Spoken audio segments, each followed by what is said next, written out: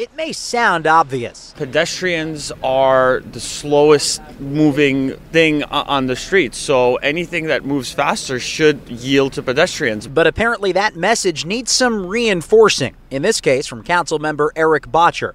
The new digital signs tell cyclists to yield to pedestrians, stop at red lights, and don't bike on sidewalks or against traffic. It's pretty basic stuff. It's stuff that every cyclist should know. We just want to hit the point home with this campaign. Charlene Siegelman, who's lived on the Upper East Side for 48 years, is skeptical. I stay way back, and I have a dog, so I have to make sure that he's behind me. You know, I'm an older woman. It's scary. Mack Rosenberg, 1010 wins on 92.3 FM on the Upper East Side. Why?